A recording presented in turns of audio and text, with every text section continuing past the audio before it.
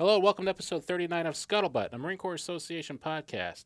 Today, Vic sits down with Aeron Sullivan, who spent 8 years in the Marine Corps and then converted his experience he gained into successful business ventures left, right, and center. And this kind of continues an unofficial series we've been running here where Vic's been talking to entrepreneurs out in California. So if you've been tuning in, hopefully you've been inspired to go out and start your own business or get involved or invest or do something, but make it happen. Sit back, relax, and enjoy.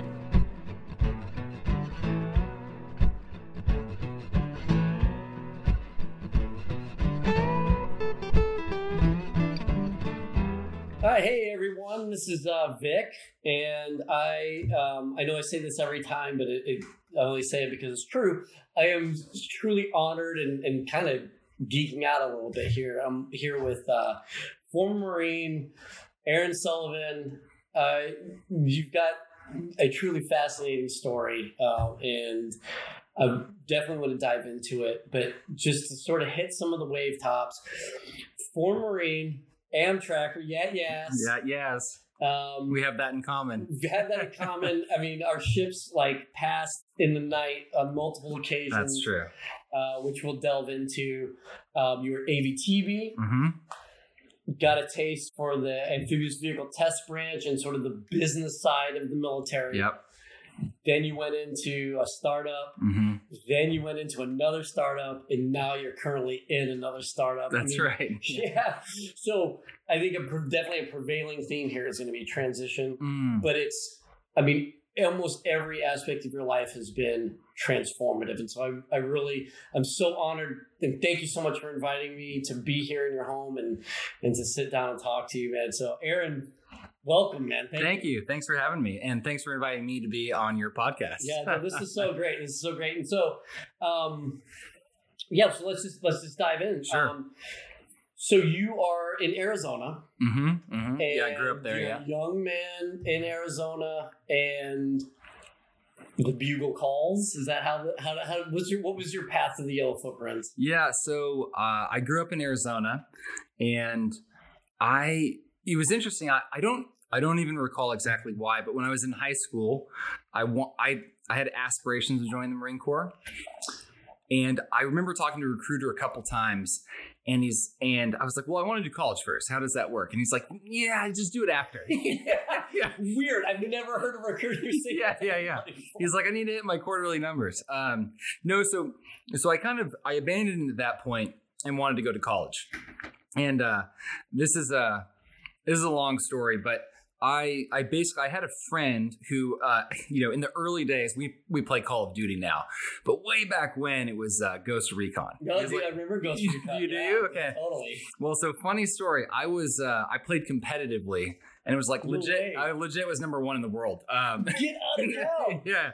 Dude, how is that not in my research? Well, it's not something you advertise on LinkedIn, right? The only time that I was number one in Ghost Recon, it was when Ghost Recon Las Vegas came out. Oh. And me and my buddy got probably more beer than our livers wanted us to get. And then we just spent a 72 playing Ghost Recon Las Vegas. That actually sounds like a lot of fun. Well, so I was on this team, and I had a buddy who was, 19, and he's like, oh, you should apply to this school in Missouri. And I'm like, why would I go to this school in Missouri? But I applied nonetheless, and they didn't have any students from Arizona. And I think so on all of their marketing material, they could say, well, we have students from 17 states instead of 16. Yeah. And so they give me a much more generous scholarship than my grades sort of warranted, right? Because I spent all my time playing Ghost Recon. But anyhow, I get into college, study abroad in Europe, grew to really appreciate what America sort of afforded us in opportunity, and kind of that desire to serve came back to my life. So I believe I was a sophomore. No, I was a junior in college. Went to OCS between my junior and senior year. PLC, right? Yeah, between leaders course. I guess. Yeah. So I go to that. It's 10 weeks. Make it through. Go back to school for a year. Yep. And then eventually got commissioned. I was intending to be a lawyer, but and we could talk a little bit more about that. But yeah, ultimately ended up joining the officer corps. That's awesome. Yeah. And so then obviously you're spending time in Virginia. Yeah. TBS, at Quantico. Yeah. And then selection comes up, and is it you just Amtrak's was the thing? Because it's very few slots, man, out of TBS. There was 2 slots. So I remember there was a number of cats that wanted to get Amtrak's, and but I actually had Amtrak's number 1 and infantry number 2. Yeah. And I remember the cadre appreciating the fact that infantry was really high, because a number of people were like, "I'll do Amtrak's, but infantry is down," and like, and they're like, they're joined at the hip. And so I remember, I think I was ranked. The funny story, I was ranked pretty high because I was really good at the field exercises. Yeah. I think because I had logged like 20,000 hours at Ghost Recon. Yeah. You know? I think that's right. Yeah. Hey, which is a huge shout out for wargaming. It is true. Yeah. It is true. I remember being like, dude, the people in real life do the same thing in the video game. We just run out of breath, you know? Yeah, it gets the stuff is a lot heavier. Yes, the stuff's a lot heavier and I'm a lot slower. But no, I was ranked pretty high, but still there was a few people that wanted it in front of me. But they were like, no, like, if you're not willing to go to the front line, then I don't want to give you a front line sort of MOS. And so I ended up getting Amtrak's. Funny enough, the other guy in my class that got Amtrak's was Michael McGuire, who works with me in my current startup now. No way. Yeah, true story. So anyhow, yeah, I got tracks. He as well. Since I was ahead of him, I got the West Coast. He got the East Coast, as you know how it goes. Yeah. Which. Yeah. Nothing against Courthouse Bay. Courthouse Bay is amazing. Yeah. It's not. It's not Camp Pendleton. Yeah, for sure. Yeah.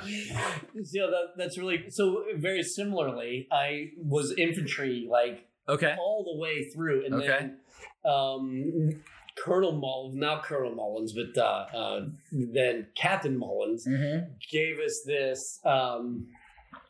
Brief on what Amtrackers, what the AAV community was, and they showed this video of the Amtrak and AVTB trying to write it, trying to roll it, continuously writing itself. Yeah.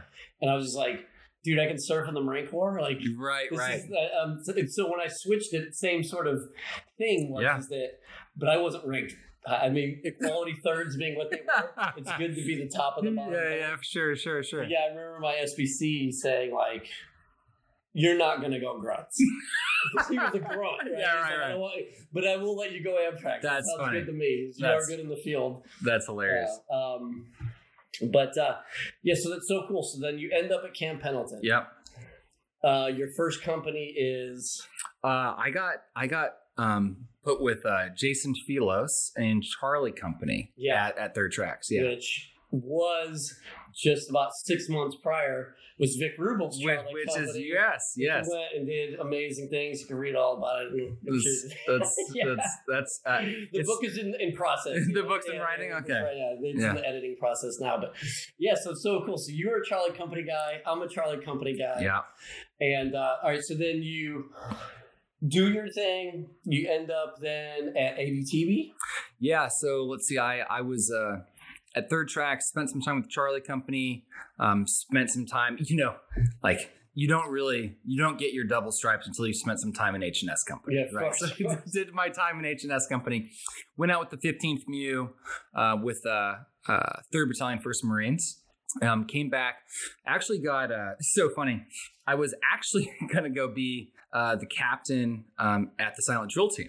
And they had just come out with this education, exchange program with the other branches of the service. Interesting. And so I actually was one of 11 Marines that got sent to Fort Benning, Georgia, to go to maneuver captain's career course. Dude, all the Army captains. And I went to advanced armor when it was at Knox. Oh, so it was same rolled up. Yes. So it's cool. The same program. Yeah, they ended up calling it MCC. Yeah. But it was so funny because it was such a high directive. It superseded all previous orders for those 11 Marines. So I ended up there, which actually turned out to be a blessing in disguise because that was only 6 months long. I would have been in DC for years. And AVTB, it's kind of the OPSO, but they call him the test management officer. That billet opened up at AVTB under, at the time, Lieutenant Colonel Bailey and, funny enough, Major Philos, Major Philos. And so went out there and got exposed to the business side of the armed forces. And that was foundational for you then, to see different, more than just like tactics and hammerhead lefts and rights. For sure. You're looking at acquisitions. Yeah. Yeah. You know, I when I was in college, I studied political science. I mean, like, what do you do with political science? You join the Marine Corps is what you do. Right. The cheap man's history. Exactly. And I wasn't interested in business at all. For some reason, I had this image of business being boring. And I'm like, oh, business is war. Like, it's, you know, when you get into it, it's super interesting. Just feel that the role of money earning and commerce plays in life in every facet. So I get to AVTV and I get exposed to this the business side of the house. I had more civilian engineers that reported to me than Marines. And so we're dealing with these large scale contracts with sort of the military industry. And I just found it absolutely fascinating and sort of fell in love with business at AVTV. I got my MBA there, PMP, and just really started to appreciate what the role of money and commerce played, not just in the public sphere with like military, but just in general. Yeah. And so for those listeners who aren't aware, so we're talking about AVTBs, the Amphibious Vehicle Test Branch. And so when, especially in new systems such as the Amphibious Combat Vehicle, is coming online, we've got prototypes and we've got, you know, fielding, and we've got to do all of these different things. So we spoke with Colonel Howe, who is the program manager for Advanced Amphibious Assault. And so when they have a program of record and it goes to the prototype and everything on paper looks good, McAtea gets their chance. The Marine Corps Operational Testing Branch gets a go at it. Right. You guys then are how does the Amphibious Vehicle Test Branch play into this acquisition cycle? Well, we play at a number of different stages in the acquisition. So actually for the ACV, funny enough, now that I think back, there was a point where it was, I don't remember who won the contract, but at the time, Lockheed Martin, General Dynamics, BAE, and another one. SAIC. Yeah. We ran a competition across all 4 prototypes to see who we select. Well, I was the test management officer when we ran that prototype testing across all 4, and eventually led to the selection of 2 to head off, and then eventually. I think when we down selected, it was SAIC and BAE. That sounds right. Yeah. So they down selected after I had left, but I was there. It's so weird because we didn't, in all of our pre-show stuff, we didn't. I was the requirements guy. Were you really? For the AC. No kidding. Yes. I remember reading them. I remember we down selected to those 2 platforms. Yeah. And SAIC had actually had the AAV survivability upgrade. Oh, yes. It was definitely, I mean, and so SAIC was also playing in the ACV game too. So yeah, that's interesting. Well, and it was funny too, because I remember running tests on the final EFV test before the program was totally sunset. You know? But anyhow, so that's an example of the Defense Department is helping to drive requirements and is really trying to hedge some of their risk on picking the wrong, contractor to develop this new warfare system. So we're there at that stage. At the same time, we also had things like, I think it's called the MLP Marine Landing Platform. It's like a kind of a semi-ship to shore, large platform deck. It's not going to take you across the ocean, but it can move large pieces of gear. Right. Well, they needed to validate that AAVs could launch off of these things. They've never launched off before. So I was the first vehicle off one of those in a test to expand the scope of capabilities of an existing system. And then typically for acceptance testing, if that thing is going to be deployed to the fleet and it happens to go ship to shore or shore to ship, that also needs to go through a test branch like AVTV. So we focused on those. So it could be in the beginning in a prototype, prototype selection, all the way to expanding the requirements and capabilities of a particular platform that's in service, or acceptance testing at the end of the acquisition lifecycle before deployment to the fleet. Yeah, dude. So it's all so cool. Yeah, because it's so great to get this perspective. Because like I said, we've talked about like the acquisitions, like the pen to paper sort of processes, and we've talked the operational testing. But now here's another agency, and just to give our listeners just this peace of mind, like when a piece of gear hits the fleet, man, it has been through the ringer. It has indeed. Yeah. Sometimes so long, it's irrelevant by the time it gets there. It's so true. Yeah. Yeah. So you get it. So now you're cutting your teeth. You've gotten a business degree. You're seeing the business side of it, and so I'm getting the feeling based off of knowing your entire body of work that the seed bed has been planted now, and you've got sort of a taste for this sort of business, almost like a business startup. Yeah. And AVT was interesting because we were one of the few profit drivers of the entire U.S. government, other than the IRS. Because if you have, out of speculation, as a contractor, a military industry, you want to develop something, you can't just go test that anywhere. You have to go test it at a secure facility, especially if it's something that you'd consider classified or top secret. And so we got to actually drive revenue for the U.S. government in many cases where we're getting paid by private industry to use our facility. Mm-hmm. And we would advertise that to contractors. Hey, come here and test this thing out. We will help set up a test for you. Anyways, I found it really interesting. In 2013, 2014, I'd been at ABTB for 2 years, and partly for family reasons, felt like it was probably time to depart from the Marine Corps. Not for any lack of love for the Marines, just for my own family, felt like moving again was not going to be conducive to thriving with the family. And so I selected to leave after my 2-year obligation at AVT. I was a captain at this point. And when I was looking to leave, I was looking at Intuit. They make QuickBooks and some other software. And I was talking to them about being a program manager for one of their software suites. And looking at software, and I guess the entrepreneurial bug kind of had bit me. And so as I was exiting the Marine Corps, I decided to start my first company. So before we get into that, man, I got to just ask you, how many times in your life have you been told that you're crazy? Yeah, I was told. I've heard from a couple battalion commanders, like, you're not my average Marine officer. Yeah. Which, not like I was like better or anything, just like I just kind of did things different. Yeah. So when we think about outside the box thinking, right, I think Aeron Sullivan is like is on the forefront of everybody's mind here. Yeah, when we actually, you can 120 millimeter mortar system. Mm-hmm. You can take them on tracks now. For if vertical lift isn't available, you can bring them. That was 15 from you. I was like, I can put those in the tracks. And AVTB eventually validated that, and we were the first MEU to use 120s on tracks. Yeah. And it's just, but it's that idea of like, why can't we? Yeah. You know. And so, why can't we? That is a good, I think, entryway into trade div. Mm-hmm.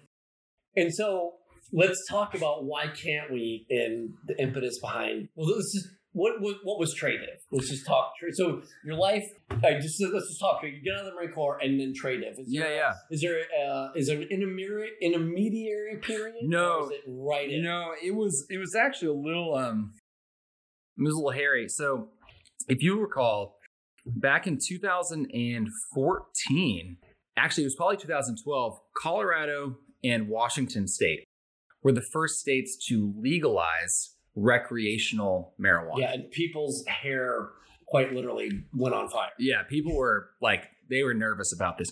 Those laws took effect in 2014. And it's interesting how quickly this became normal. 75% of the states are now like medical or recreational use is legal. And probably by 2024, it's going to be all states.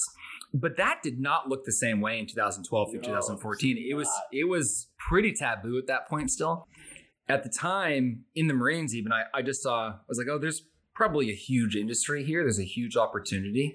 And I decided to basically start a company in that emerging space. We went from having something that was illegal to now a pharmaceutically regulated drug, and a huge opportunity to basically become the distribution backbone for something that was treated like wine by the consumer, but was regulated like a pharmaceutical. And so Tradive was a business to business e-commerce platform that sort of treated the the product like you would experience on Amazon or something like that for these distribution or retail storefronts. But on the backside of the platform, did all the things that would keep business owners out of jail by working with the state agencies, by tracking and tracing, by doing all these other sort of facets of the distribution of a pharmaceutical drug. And I remember having the idea while I was in the Marines and sort of working on it quietly and really remembering that, my 8 years, including IRR, was up in August of 2016. And I made sure I was like, we can't transact anything until September of 2016. I'm like, or 2015, excuse me. Because I'm just like, whether it's legal in Colorado or Washington, it's not legal to the U.S. Marine Corps. Right. Yeah. You're still punishable under the UCMJ. Absolutely. And that's no. Yeah. So we really didn't, other than intent, there was never any. Yeah. And so you guys ended up, you guys were called the Amazon of the legal marijuana distribution industry, and you were even featured in Inc. magazine's 30 Under 30. Yeah, we blew up. We blew up, and it was we were at the very beginning. We saw the writing on the wall. There's probably interviews where we talked about what would happen, and what we said would happen has happened. It swept the country. Recreational medicals opened up. Look, governments want taxes, people want freedom. And so, at one point, Colorado had so much excess revenue from this stuff that they were in a surplus of funds. Isn't that amazing? That was only within a couple of years of it going legal. Right? That's right. And so we were at the very beginning. We were really the first digital distribution platform for that industry. And so we grew very fast. And Inc. magazine, Incorporated magazine, it's like Forbes for millennials. Right. They really, and I remember talking to the CEO of Inc. and she said, yeah, we debated back and forth as to whether or not we would feature a company in this industry. But it seems to be going that way. And we think what you're doing is really at the forefront of thinking. And so we raised $5 million within a year. It was very, very fast growing company. Because even though it was legalized, the process was still very much in that illicit space, right? It was it was dangerous, even though it was legal, right? We had a couple deals where we were moving a couple 100 pounds and being like, oh, this is still sketchy, like it shouldn't be. Right. So we called it kind of the gray market. It was a white market in the sense that it was fully transparent, but it didn't behave that way. It behaved like the black market. And a lot of the players were still coming from and sort of immigrating from the black market into this new legalized space. But it was still super sketchy. Yeah. I don't think it so much as now, because it's been 10 years since it was legalized. But back then, like you said, the states that haven't legalized are in the minority. That's right. They are. Yeah, they are. Even DC. Yeah. It's almost all of them. Yeah. Yeah. So you're at the forefront of that, and things are apparently they're going swimmingly. That's what it looked like. Yeah. And then you went through another massive transition in your life. Can we talk to that? Yeah, we can talk about that. Yeah. So it was, I'd left the Marines in 2015 formally, started this company, and really been running it for a year. Now, of course, the idea had been in sort of percolation mode for beyond this, but we'd been officially running for a year. And I had what I can only describe as a radical encounter with Jesus. I was with my wife and we'd gone on this trip and I had this crazy experience. You guys were engaged at the time. Yeah, we were engaged. Yeah, right. That's right. We were engaged at the time. We're in Alaska and I had this crazy encounter. And actually, you mind rewinding? I'm sorry, but why Alaska? I was born in Alaska. Okay, there you go. I was born in Alaska. I hadn't been back since I was 2, and I was exhausted from fundraising and from this company. Because you are the face of trading. I was the CEO and the founder. Yeah, I was the face, and so I was exhausted, and I think my wife was exhausted for me / with me because I'm not home. My fiance. So we go to Alaska to kind of just like, hey, no Wi-Fi connection, no cell. Like, let's just decompress for a week. It's like one of the few places in America you can go right now. Right. Like, hey, there is no cell connection. Right.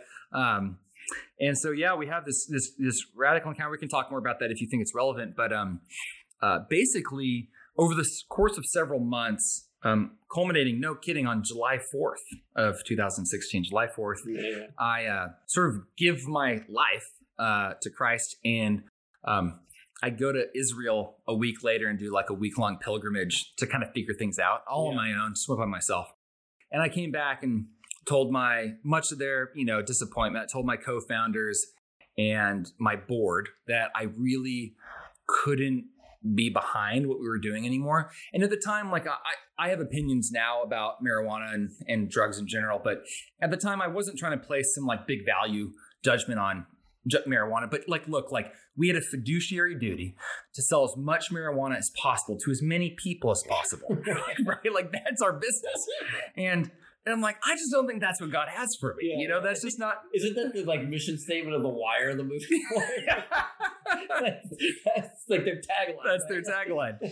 Absolutely. And so I just, I'm like, this is not the most beneficial thing I can do for humanity. And so I gave all of my stock back. I said, hey, look, like I'm not running the company you invested in me to run. So here's my stock. And I was really secretly hoping that it would take some of the sting out of me leaving. Well, all your stock's worth 30% more than it was. Don't sue me. and I guess to put it in layman's terms, this is LeBron James leaving the Cavs the first time. The first time. I imagine that was a bigger deal than what I was doing, but not for your investors. Not for my investors. Yeah. But I'm tickled you even use that comparison. If this were a video thing, I'd have you do the baby powder. Yeah. Totally. But this is a huge deal. It was a big deal. Yeah. It rocked kind of the cannabis world at the time. It wasn't that big of a world, but this was there's not a soul in that industry at that time that doesn't know this story. Yeah. Yeah, and for our listeners, Google it. Yes, for sure. Just don't believe everything you read. You're right, exactly. Yeah, take it all with a grain of salt, as we say, like validate your sources. And so now you've gone from, what I'm only guessing is 7 figures ish to now what? Professionally, I started driving Lyft. Okay. That's a profession for sure. Yeah, it is. Yeah, it was. Got to see another aspect of the human experience. I did indeed. It was really, really humbling. Actually, it was a great experience. Yeah. And so, I love this story. To be quite honest with you, obviously, as you're in the trenches, it's probably not so sure awesome. But for our listeners, this is transition 101, man. You are boldly making decisions based off of your value system. And you're using sort of the foundations of your life and the foundations of the Marine Corps. So this has to be extremely scary, right? Let's talk a little. I know it's a very short period. Yeah. Can we talk a little bit about that? I think, the Marines... I think for those that are transitioning, those that have transitioned, I would expect to agree with me. But I can't speak for the whole armed forces, but just speaking for the Marine Corps, it's one of those double-edged swords where some of what you've learned, how you behave, how you think, is incredibly beneficial and valuable. And there's others that rub a little bit. There's a friction between how sort of softer, gentler companies might operate. Nice. Okay. I think when I had started Tradive coming out of the Marines, I ran it the way you might expect a captain coming out of the Marine Corps to run it. Yeah, you're the opso, man. Yeah. For sure. Very decisive, very quick in our decision making.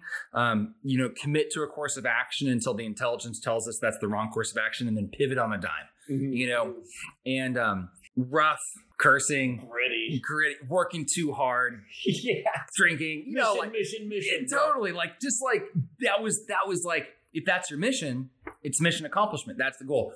And you're like, well, look, missions will. There's a start to a mission and an end to a mission, and then you need to rest. In a business, there is no end of the mission, so to speak, right? You just keep going. And so I really did wore myself pretty ragged in that company. Although we accomplished a lot in a very, very short period of time. The level and speed. You can't feed that beast. No, it'll consume you. Yeah. And, but we did, we executed with excellence at a very high speed and pace, and which I still hold on to now, but there has to be a tactical patience sort of that you account for. But when I walked away from Tradive, I started reading the Bible for the first time and was thoroughly confused by the pages of that book. Weird. Yeah, right. Yeah. If you know the Bible, you're like, yeah, it is weird and confusing. And so in any case, I found these videos online that helped explain different books in the Bible and different aspects called the Bible Project. And I was sold, right? It was immersive, just like, oh my gosh, Leviticus all of a sudden makes sense, like how that book could make sense, right? And I legit just guessed at the email of the founder and sent him an email. And it was basically like, hey, I'm a former marijuana entrepreneur. So you stop reading if you want to. But Yeah, I was about to say. Like, yeah. Don't close this out yet. Yeah. Here's some things I can do. I remember like a bullet list of like, here's 5 things I can do. And if you need that, like, I just feel like the Lord's leading me to email you. And I felt like an idiot because like within a couple of days, I didn't hear anything. And 3 weeks later, John Collins of the Bible Project emails me back. He's like, come up to Portland, let's talk. And, fast forward, they gave me a job. I was their first business hire, right? They had all animators, illustrators making these videos. I was their first business hire, really hired to help them sort of go to market. How do we take this thing, this idea, and like make a business? Yeah.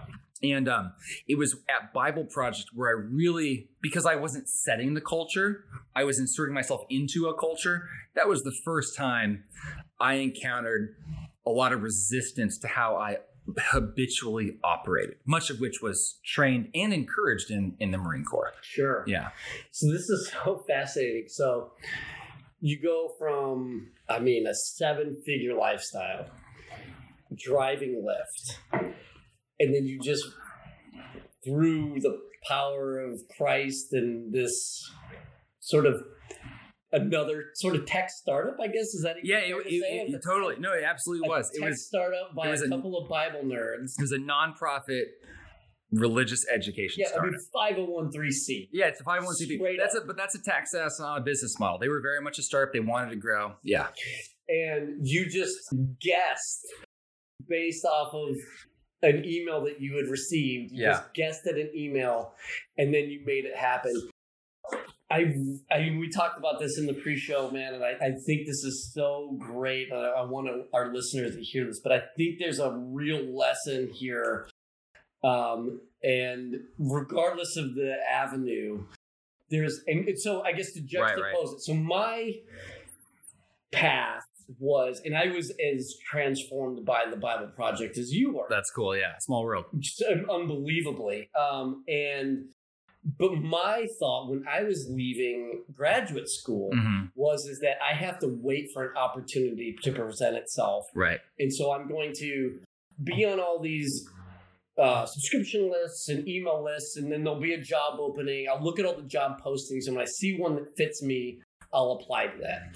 And of course, nothing came up. You, on the other hand, decided I'm going to reach out and let God and let the winds of what they are take hold of what they will. And I just want to tease this out, and sure. Feel free to cut me off on this long-winded diatribe, but there's such a lesson to be learned here that, like, sometimes, yes, there's the traditional model, and that is successful in a lot of ways, but when you're passionate about something, you need to go get it. Yeah. And you need to make the case that you're the right guy, vice waiting for the right thing to show up on your doorstep. Yeah, I think it's look, if we're tying into Marine Corps leadership principles or characteristics, I think one of the characteristics we judge for in the Fit Rep is initiative. Sure. Right? I think one of the leadership principles is know yourself and seek self-improvement. And so I think, when if you're on the battlefield, you're looking for opportunities to exploit. That means you need to know your capabilities. It needs to mean you need to know your enemy, and you need to know the environment of the battlefield that you're on. I think in work, like if you were to lean into the skills and the talents and the techniques that you have cultivated in your time in the Marines, those come first in mind. You need to be self-aware of what you're good at. What are you uniquely gifted at? What is the thing that you do better than anybody else? It's not what you want to do better than anybody else. It's what you do better than anyone else. And that's just self-awareness, right? And I really think that's what know yourself, right? You need to know what you're good at. You need to know where your weaknesses are. And then you need to use initiative to go and seek out opportunities where you know you're a good fit. Because I truly believe that if you know what you're a good fit at, especially for our Marine officers graduating who have tangible leadership experience sort of under their belt, both managing budgets, equipment, and people, like you're a great asset to a lot of companies. Our staff and COs, you're a great asset and you have a lot of experience. Now, there's some cultural things that you're going to have to adjust to, but go seek out those opportunities and just simply present like, this is what I'm really good at. Do you have a need there? And, especially growing companies, they all have a shortage of good leadership. And so, yeah, rather than waiting to compete with the 200 applications, go find those opportunities before those jobs are ever posted. For sure. I mean, it's such a great lesson. And obviously, I wish I wasn't the counter example on this. But like, I really do feel like, and especially because so many startups are just full of ideas, guys. And they're just out of just passion and gumption, at least got it off the ground. But now that they're off the ground, what do we do? Executors. And they're looking for somebody to show them, what do we do next? Yeah. We're off the ground. Oh shit. We're off the ground. Yeah. Don't crash now. Yeah. And a lot of them do. Yeah. And so, totally. Don't just know your worth and advertise. Absolutely. Right? Yeah, absolutely. And I think, but also it's a humble posture. Here's what I'm good at. Here's what I'm good at. Does that line up with your needs? And you're going to get told no sometimes, but and I think it's a dual strategy, right? Like you should be applying for jobs at the same time if you're looking for something new, but it doesn't mean just like shit on your resume. Yeah, for sure. But look for those opportunities, look for those areas where you have some passion and drive behind. And I really think to hiring managers, like they'll see that. Yeah. And so you were looking at your transition is so compelling because you've got this isn't sort of like, all right, well, I was at AVTV and then I went into defense contracting and I was working for, BA, one of the big guys. And then I was, after SIC won the contract, I went to work for him. Yeah, exactly. Yeah. I mean, you're doing these 180 shifts all the time. In one respect, it's got to be so exciting. In another, it's got to be so scary.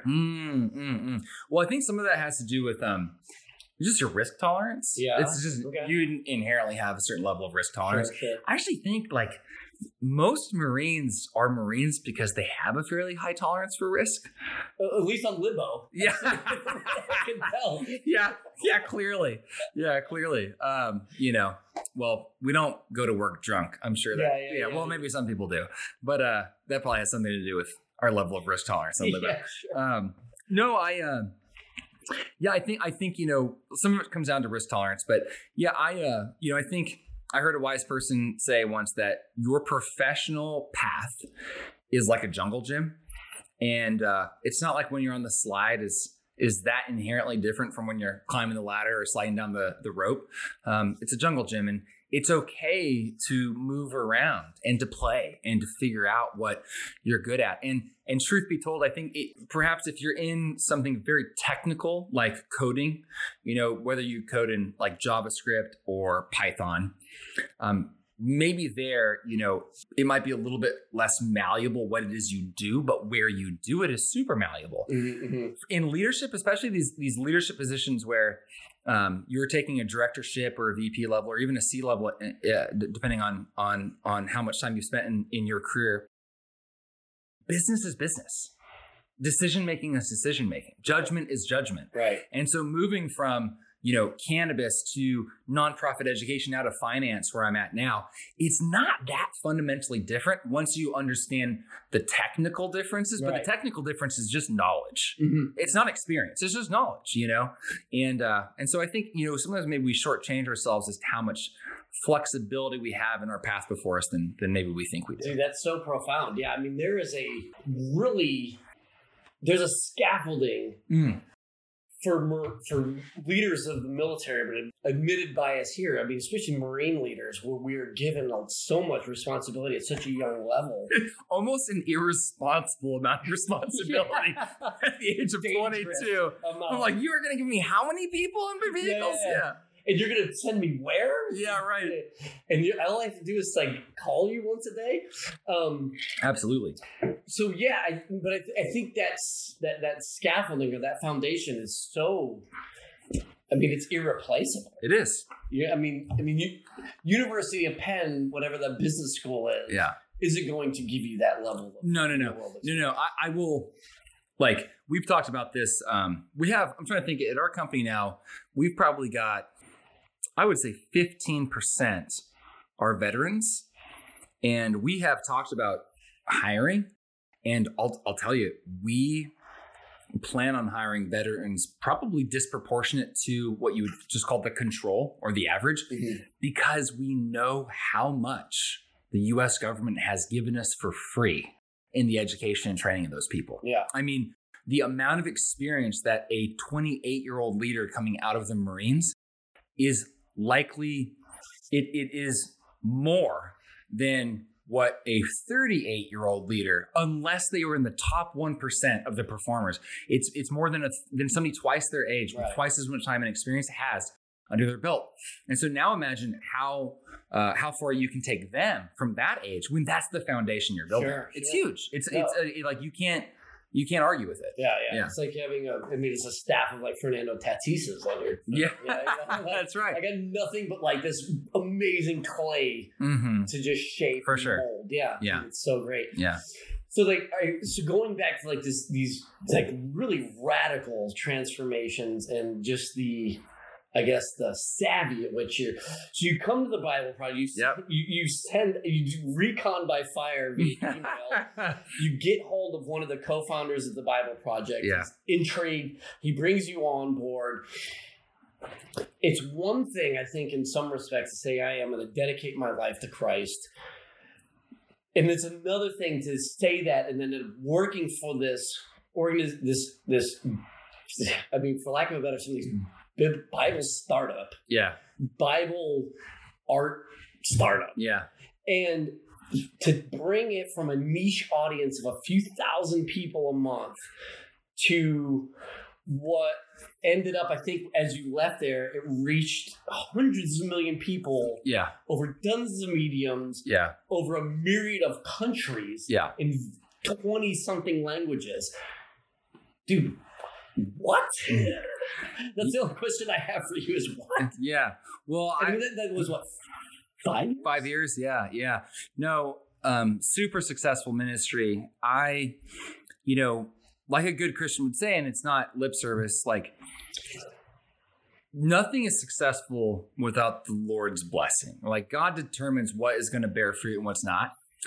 I just happen to be, but it is interesting that He prepared me beforehand through my experiences, including the Marine Corps, and used me as one of the instruments in order to do that, along with Tim and John and a great staff.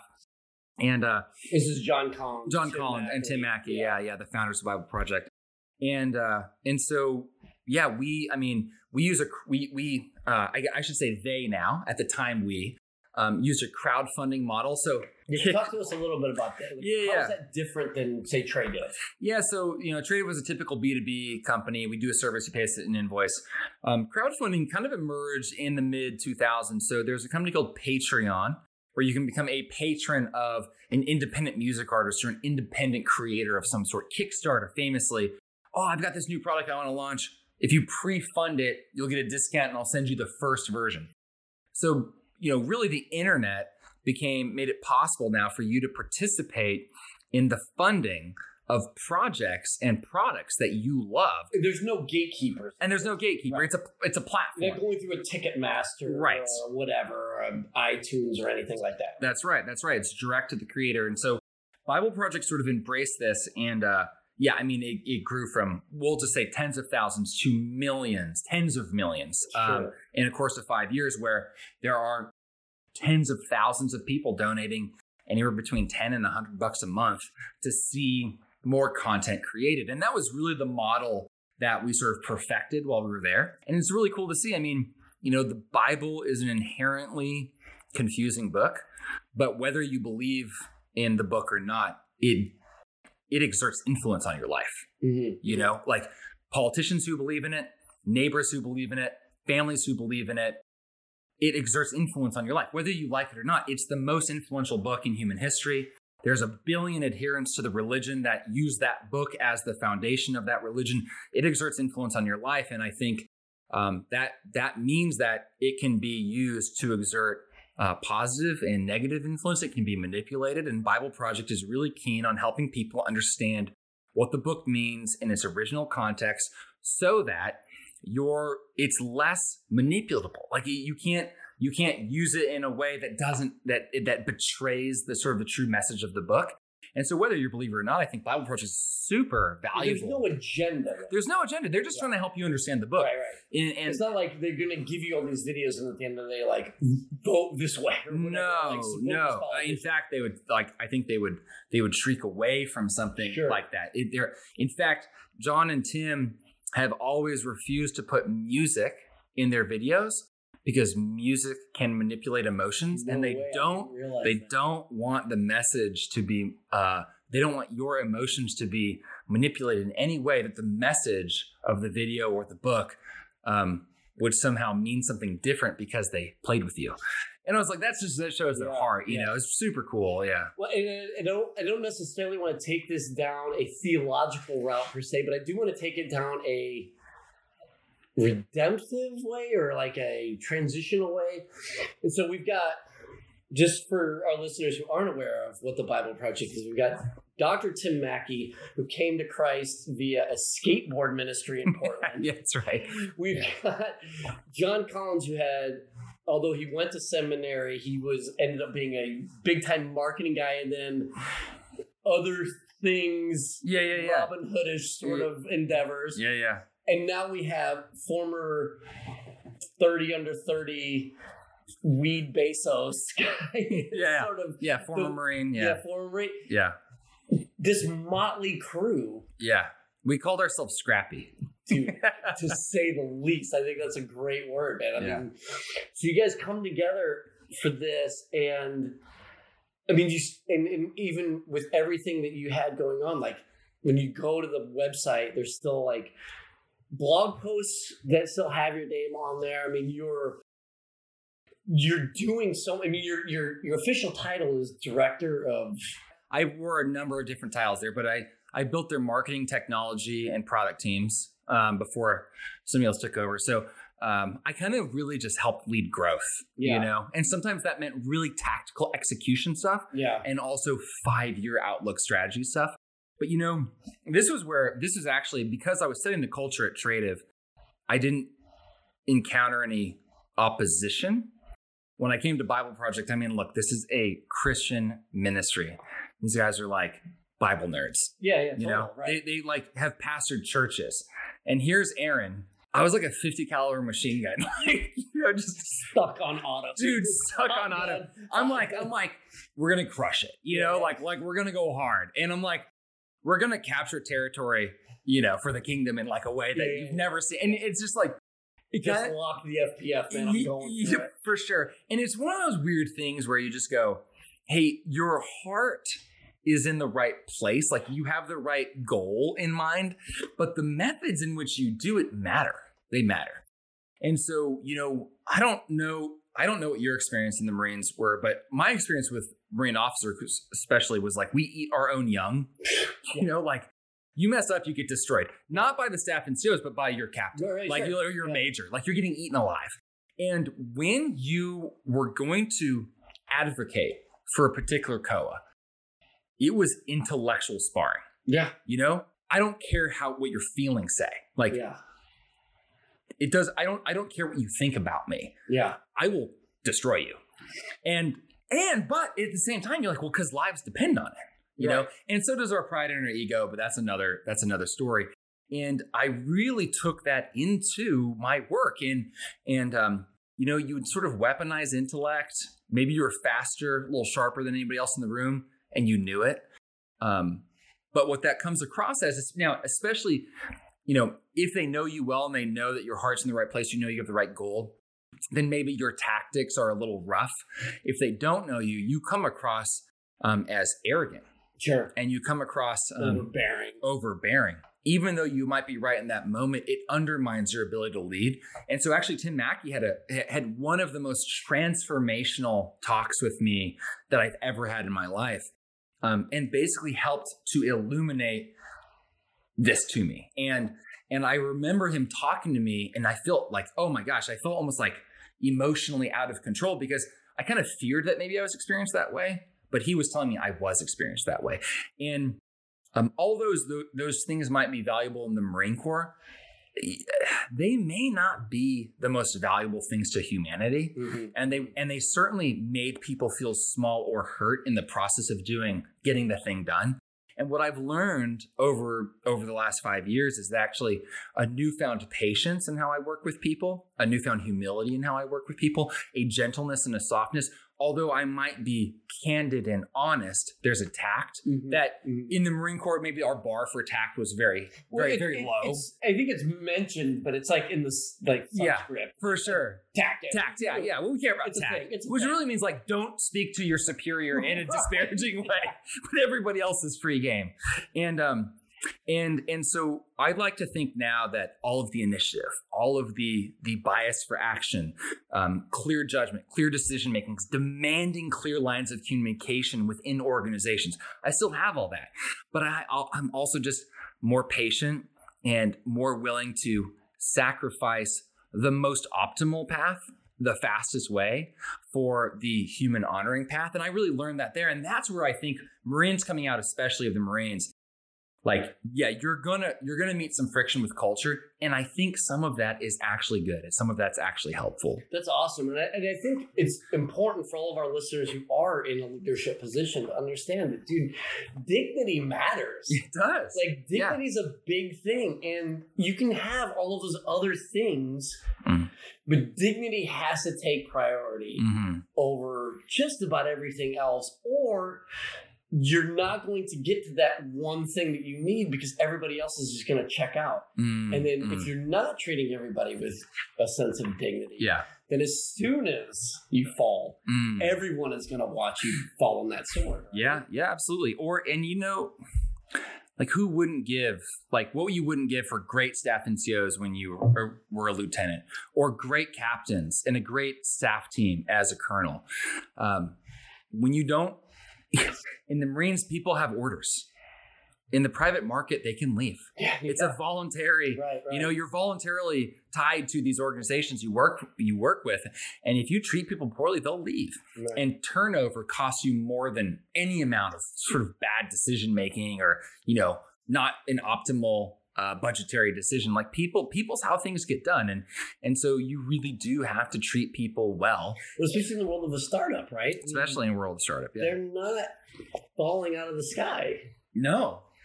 Yeah, and in startups, you don't pay people as well as Google does, So you really need to provide some intangible benefits. Yeah. Dude, that's such an amazing story. So you're at Bible Project and you're getting, again, almost much in the same way with ABTBs, you're starting to see a side of business that you weren't necessarily even aware of, right? And that is international trading. Can you talk to us a little bit about the challenges and then where you saw doing your sort of IPB of the environment? Like, what was it about that was sort of illuminating to you? Well, yeah, so I know it's not a normal career path. Went from wanting to be a lawyer to the Marines to marijuana to ministry and now to international finance. So while I was at Bible Project, we were doing more and more, I don't want to say like business. It wasn't like we were interacting in an international environment more often. So that might mean that our videos are found internationally and some people decide to donate from, say, the UK or Canada. But we also were translating the videos into a number of languages. And what we found was the best way to do that was to actually hire animation teams in those countries. And those animation teams might have been people that on their day job worked at a news studio or made a children's cartoon or whatever it may be. But we would hire them in country so they could both easily understand the language they're translating into and animating for that language. Of course, those teams were paid in their local currency. So if I'm a US-based company and in this case, Bible Project, and I'm paying a local animation team in Brazil, well, I'm paying them X amount of Brazilian real every month. Well, the Brazilian real would go up or down against the dollar, which means our contract would either be cheaper one month or more expensive another. And you'd like to say, like, well, don't they work out in your benefit like half the time? You're like, it doesn't feel that way. You know? Yeah. And most of all, it disrupts budget. So we're like, well, we'll spend X amount. And you're like, well, actually, this year we're going to spend $2.5 million, not $2 million, because the US dollar is falling relative to all these other currencies at that time. And so I had done day trading before. I used to day trade stocks and commodities like oil. I was particularly active in oil and some currencies. And so I knew how markets worked. I'm like, well, these markets exist because businesses needed to hedge. They wanted to hedge their downside risk. And so they use these complex products called derivatives, like options and swaps and futures. And they first started in agricultural markets, farmers trying to hedge the risk of their corn crop, right? But also Kellogg's wanted to hedge the cost of making cornflakes. So they would work with a farmer to buy corn early, and they're like, let's find a mutually beneficial price. They were basically both hedging. We're hedging the downside risk of either corn being too expensive for Kellogg's or corn being too cheap for the farmer to be able to turn a profit. And so this now extends into currencies, and in fact, you can do it in stocks. And I was like, I know this exists. So I went to a couple friends in the finance industry and I said, hey, look, here's the problem we're experiencing. Who should I talk to? And they gave us a recommendation of this organization that does consulting for hedging. And I go and talk to them. And they were super nice, but they were like, dude, you are hundreds of times too small for us to work with. And I was like, well, what's your minimum? And they're like, $1 billion? Maybe. If you're doing $1 billion, we might work with you. I'm like, what are you talking about? I'm like, well, what is that word you're using? Yeah. I was like, and I was like, well, what do we do? And they're like, you can't do anything. This is the cost of doing business. And I just thought, I was like, that doesn't add up to me. You know, we were doing maybe 2 million in international transactions, which is, you know, at the end of the year, a couple 100,000 might be moving around, which to us is 3 salary positions. But we're moving to 10 million shortly. That's probably what they're doing now. And I was like, this is going to become a meaningful sum. I was teaching robotics with my friend Bob, who now is our chief revenue officer. And he was a VP at Salesforce. And I was like, Bob, I want to go talk to your accounting team. And so he got us an introduction. I fly to San Francisco. I sit down with the international controller at Salesforce. Salesforce, big company, right? They're doing, you know, several $1 billion internationally. And I basically laid out the problem. He goes, oh yeah, we have that problem too. And I was like, well, what do you mean? How do you hedge? And he's like, I don't even want to talk about it. Bank of America charges out the wazoo to do this when the bleeding gets bad enough. And so I talked to him about a potential solution, and he was very bullish on the idea. And that's where I knew I had something. I was like, well, if the small company's having this problem and the big company's having this problem, maybe this is just a problem. And so, yeah, you know, 2018, we started developing in 2019. We, a small team and I started to build a platform that would manage foreign currency risk, aka hedge risk, for really any size business. But we knew we had to do it autonomously, and so we turned to AI. That's so cool. And so you aren't just catering now to the 0.1%. Like you're saying, if you're doing trading at any sort of significant level, we'll help you out. Yeah, I think what we're aiming to build is a platform that manages currency risk at scale, but is flexible enough so that it'll work for Salesforce, but it'll also work for the family that immigrated from India that is sending remittances back to their family every month, even as low as $1,000, to where this could beneficially do the same thing that Apple's treasury does, but for them. Apple's treasury is like 400 people. Salesforce's is 5. Most companies, they don't even have one. let alone the family who's just trying to get money back to their, but see, the thing is, fundamentally, this problem's been solved. It just hasn't been solved for 99% of businesses. Right. Yeah. Right. That's so awesome. So you're making it accessible. That's awesome. Yeah. We're not to overly, I feel like, you remember in the 2010s, everyone's like, disruption. We're going to disrupt. That was like the word. Yeah, I feel like now the word is democratized. Yeah. But we are kind of democratizing access, in a way, not to use an overly used euphemism, but anyhow.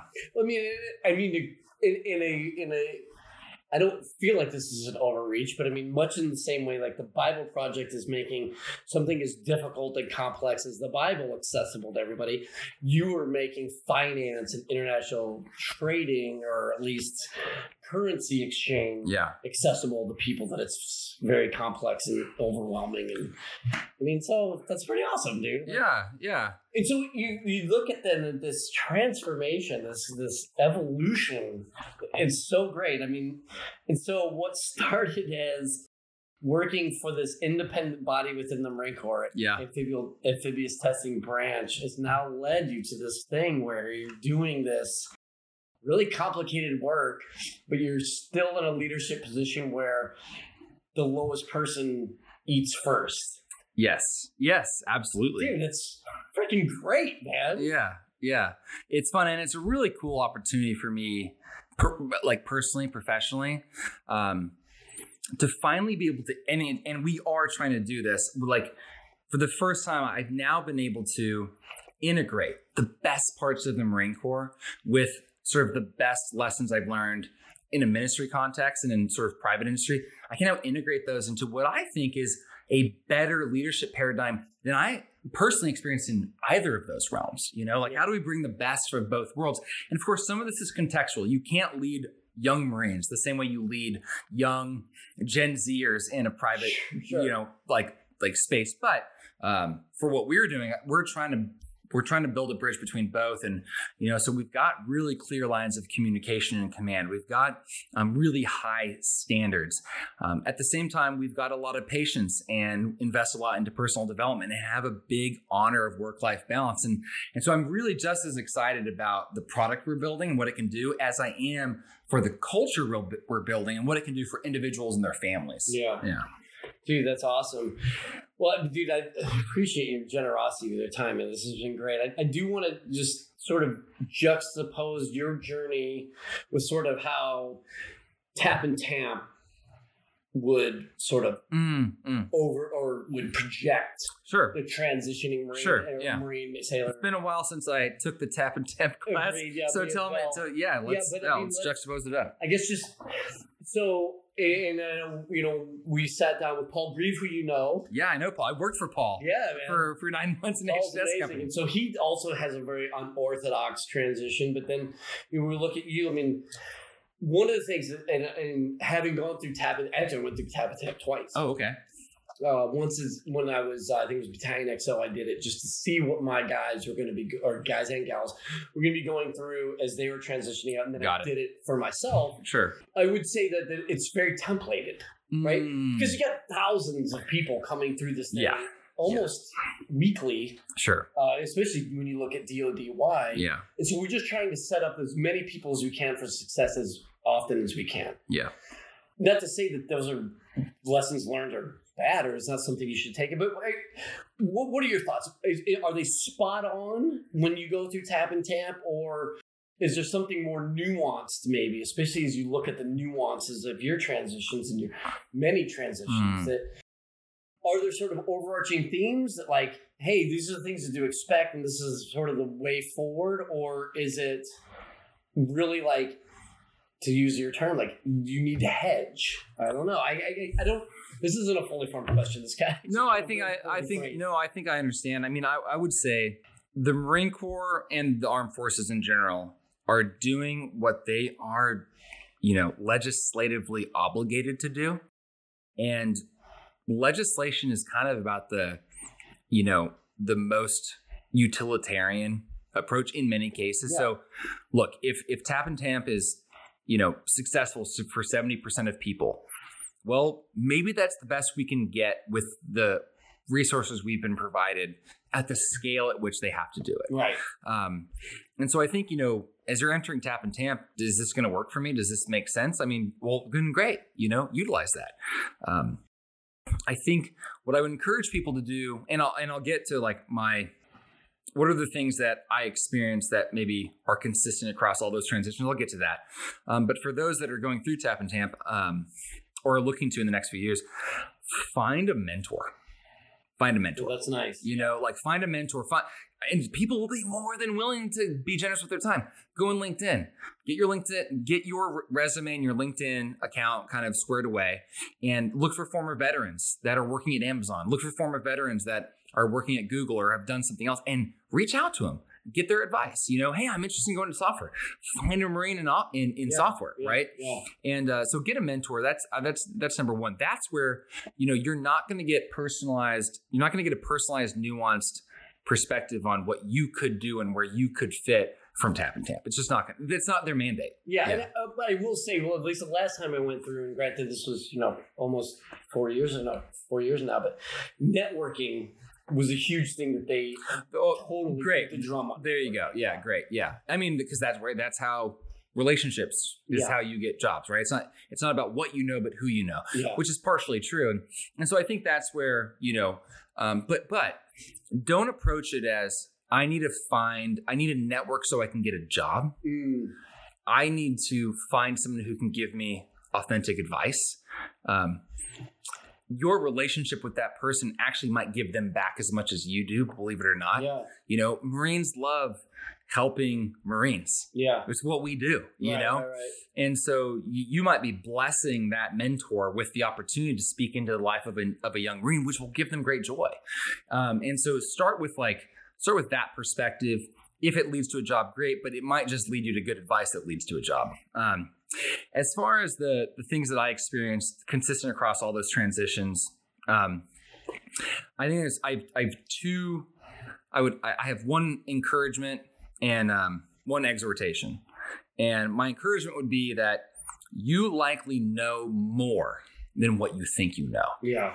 What you've learned, your leadership, your experience, all the schools I mean, just and how to work with people of very diverse backgrounds. Mm-hmm. You know more than you think you know, and you have more leadership experience than probably almost any one of your peers. Yeah, because you've literally lived with these people. Yeah, for sure. Yeah, how many people do you go to work with that you live with for 6 months on a boat? Yeah. And so that's my encouragement is just trust and have confidence that you have an edge in many cases. My exhortation is, don't act like it, and don't take that for granted, because you also don't know shit. You are an Amtracker or a grunt or comms or supply battalion. Right. You're applying for a job in the user experience department at Google. You don't know anything about that. Yeah. And you don't know culture outside of your one microcosm. Yeah. Right. Sure. So enter it with hey, I've got confidence in what I do know, but I also am humble in what I don't know. So listen first, listen twice before you speak, and be willing to maybe go, maybe the way I've done things or how I was taught may actually not be the best way. The Marine Corps is great, but for as many things as it teaches that are awesome, it probably also teaches some bad habits. And so be willing to lay those down when something new presents itself as maybe being more beneficial. Yeah, that's really great. Yeah, I mean, that culture aspect, it's so hard because it's full immersion. Yeah, it really is. And so to say that, it's a very niche culture. It is. It's hard to come to grips with. Yeah. Especially, like I said, because it is so full. But I really do feel like Tap and Tamp are so critical to a successful transition, but especially when looking at your case, there's no accounting for passion. Mm. Oh, yeah, for sure. Yeah. And it should not be discounted that, I think what is the old axiom? If you love what you do, you'll never work a day in your life. And so I think that don't allow the majority report to keep you out of for sure thing that you yeah I'm a little scared to try this. dude, give it a shot. Give it a shot. Yeah, give it a shot. Absolutely. Yeah, I actually think reach out, like sort of deduce what somebody's email might be and shoot them an email with the quality. Yeah. See what happens, because you might end up working for Start a company, go raise a couple $1 million. You might surprise yourself, you know? Yeah. We I think Marines are pretty industrious. Like, I don't know what the stat is anymore, but I remember years ago, the Marines received about 4 to 5% of the Department of Defense's budget, and we were responsible for over 33% of combat operations. Yeah. Marines by nature are industrious. We figure out how to do more with less, and that's entrepreneurship. Yeah. You know, it's figuring out a way when there isn't one. Yeah. I mean, practically every real world op is a startup. That's true. Oh man. Yeah, that's right. It's just you get to shoot your competitors. Yeah. Well, yeah. Some people do, but I wouldn't recommend it. No, it's not. It's not the best way to do it. Yeah. For sure. Yeah, you have a limited clientele. Well, dude, Aeron, man, this has been so great. Like I said, I've just been geeking out all day. This has been so. This was fun. Thanks for having me. It was great. All right, so where can we find you? Hey, feel free to look me up on LinkedIn. I think if you search for Aeron Sullivan, Aeron, you'll probably find me. You can also go to aaronsullivan.com and you can get a link to my LinkedIn there. It's not infrequent. I get a message from a fellow Marine, either looking for some business advice or just trying to connect. So yeah, feel free to connect with me. And then Pangea is your current endeavor. We got BibleProject.com. BibleProject.com, great resource for those that are either Christian and read the scriptures because it's part of your lifestyle, or for those that are interested in learning more. I think BibleProject.com is a great resource. I would argue one of the best resources out there on the Bible for those interested. Check that out. Tradive is no more. They recapitalized as another corporation. So, I don't know if you're into that sort of thing. Yeah. And then, so Pangea, where can we find Pangea? So Pangea is, we're in a private sort of testing stage. We launch in September with a small clientele. We'll be kind of fully commercial next year. But if you're interested in learning more, you can go to pangea.io. All right. Yeah. Awesome, man. Well, thank you so much. Thanks for having me. Thanks for your hospitality, your generosity with your time, dude. This has been awesome. Awesome. Thanks. Have a good one, guys. Yeah.